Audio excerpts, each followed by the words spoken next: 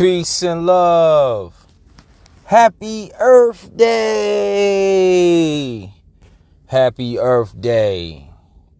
Peace and love to the planet Earth. Man, I like to thank the planet Earth for being forgiving, kind, loving, and patient with all the human beings here that exist on this planet. And maybe from the foreign travelers that come here as well, allowing us to all have a place of habitat to reside in. I'm also thankful for giving it my basic needs and everybody else's, food, air, shelter, and every thing else it has to offer us that it has given to us.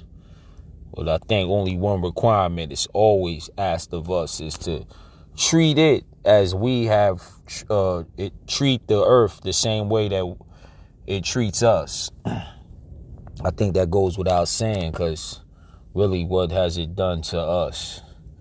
It's pretty good to us. It really doesn't ask anything but just to take care of it. So, with that being said, shout out to Mother Earth, man. A beautiful place that we live in. And I think it's a great holiday to celebrate, because it's bringing attention to Mother Earth.